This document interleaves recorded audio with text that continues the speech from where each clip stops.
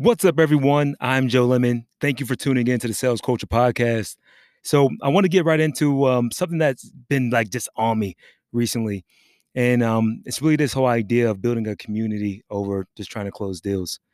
Obviously, this is the whole sales culture show. So, it is about building your business. It is about, adding more revenue, boosting the whole bottom line, all that crazy fast talk stuff. But, you know, community is where it's at right now. And there's a couple of reasons why I want to jump right into them because if you can successfully build a community online, notice that the most powerful websites right now are communities. Think about your Facebooks, think about your Amazons. I mean, these are all community sites, right? And there's a couple main reasons. Let's just get right into it. One, it's a force multiplier. Especially for all my solopreneurs, small business guys, micro companies. I'm talking about less than 5 people. If you don't have a really strong content team, if you can get a community engaged around an idea or around a mission, around a narrative, where you can get them to help collaborate on content with you, it's just a multiplier, man. It gets people to show up in different ways for you. And this could be done through multiple ways. Through online courses is something that I've personally have been really interested in. One, the margins on these courses are crazy because you create the content once and then you can obviously have it redistributed over and over and over again. So you have that one time, but then you have a way to kind of monetize while you sleep, as they say, or from the beach side.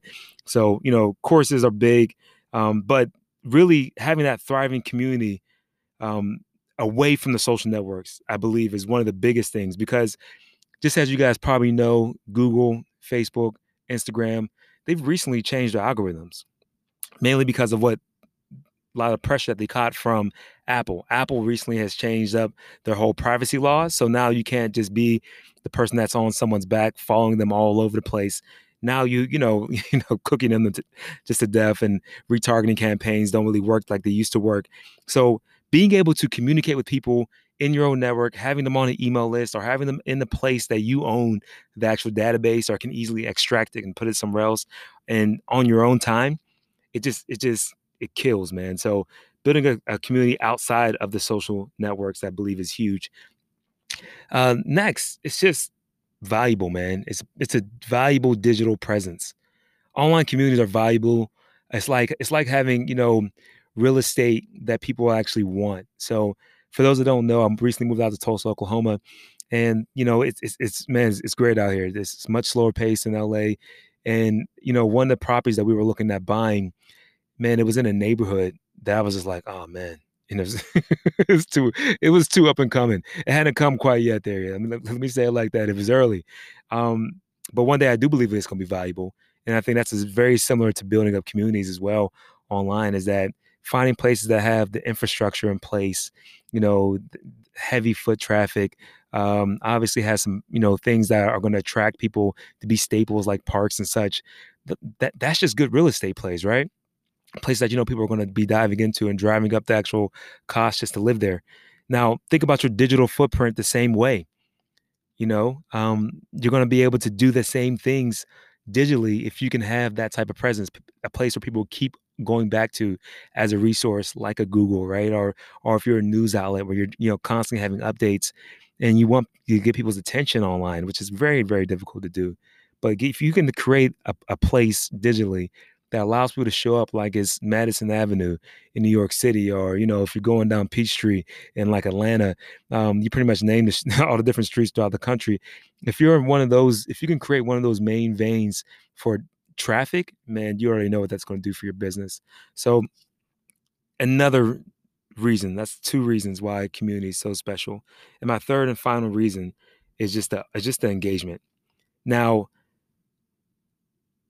in most of my emails, in a bad email campaign that I'll send out to thousands of different healthcare providers, because I'm focused on that space really, a bad open rate is really around 20-25% is what I would say. That didn't really hold that strong.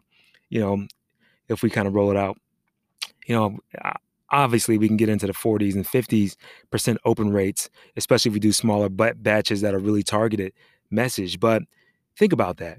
When will I ever get access to 20% of my 10,000 LinkedIn connections. When's that going to happen?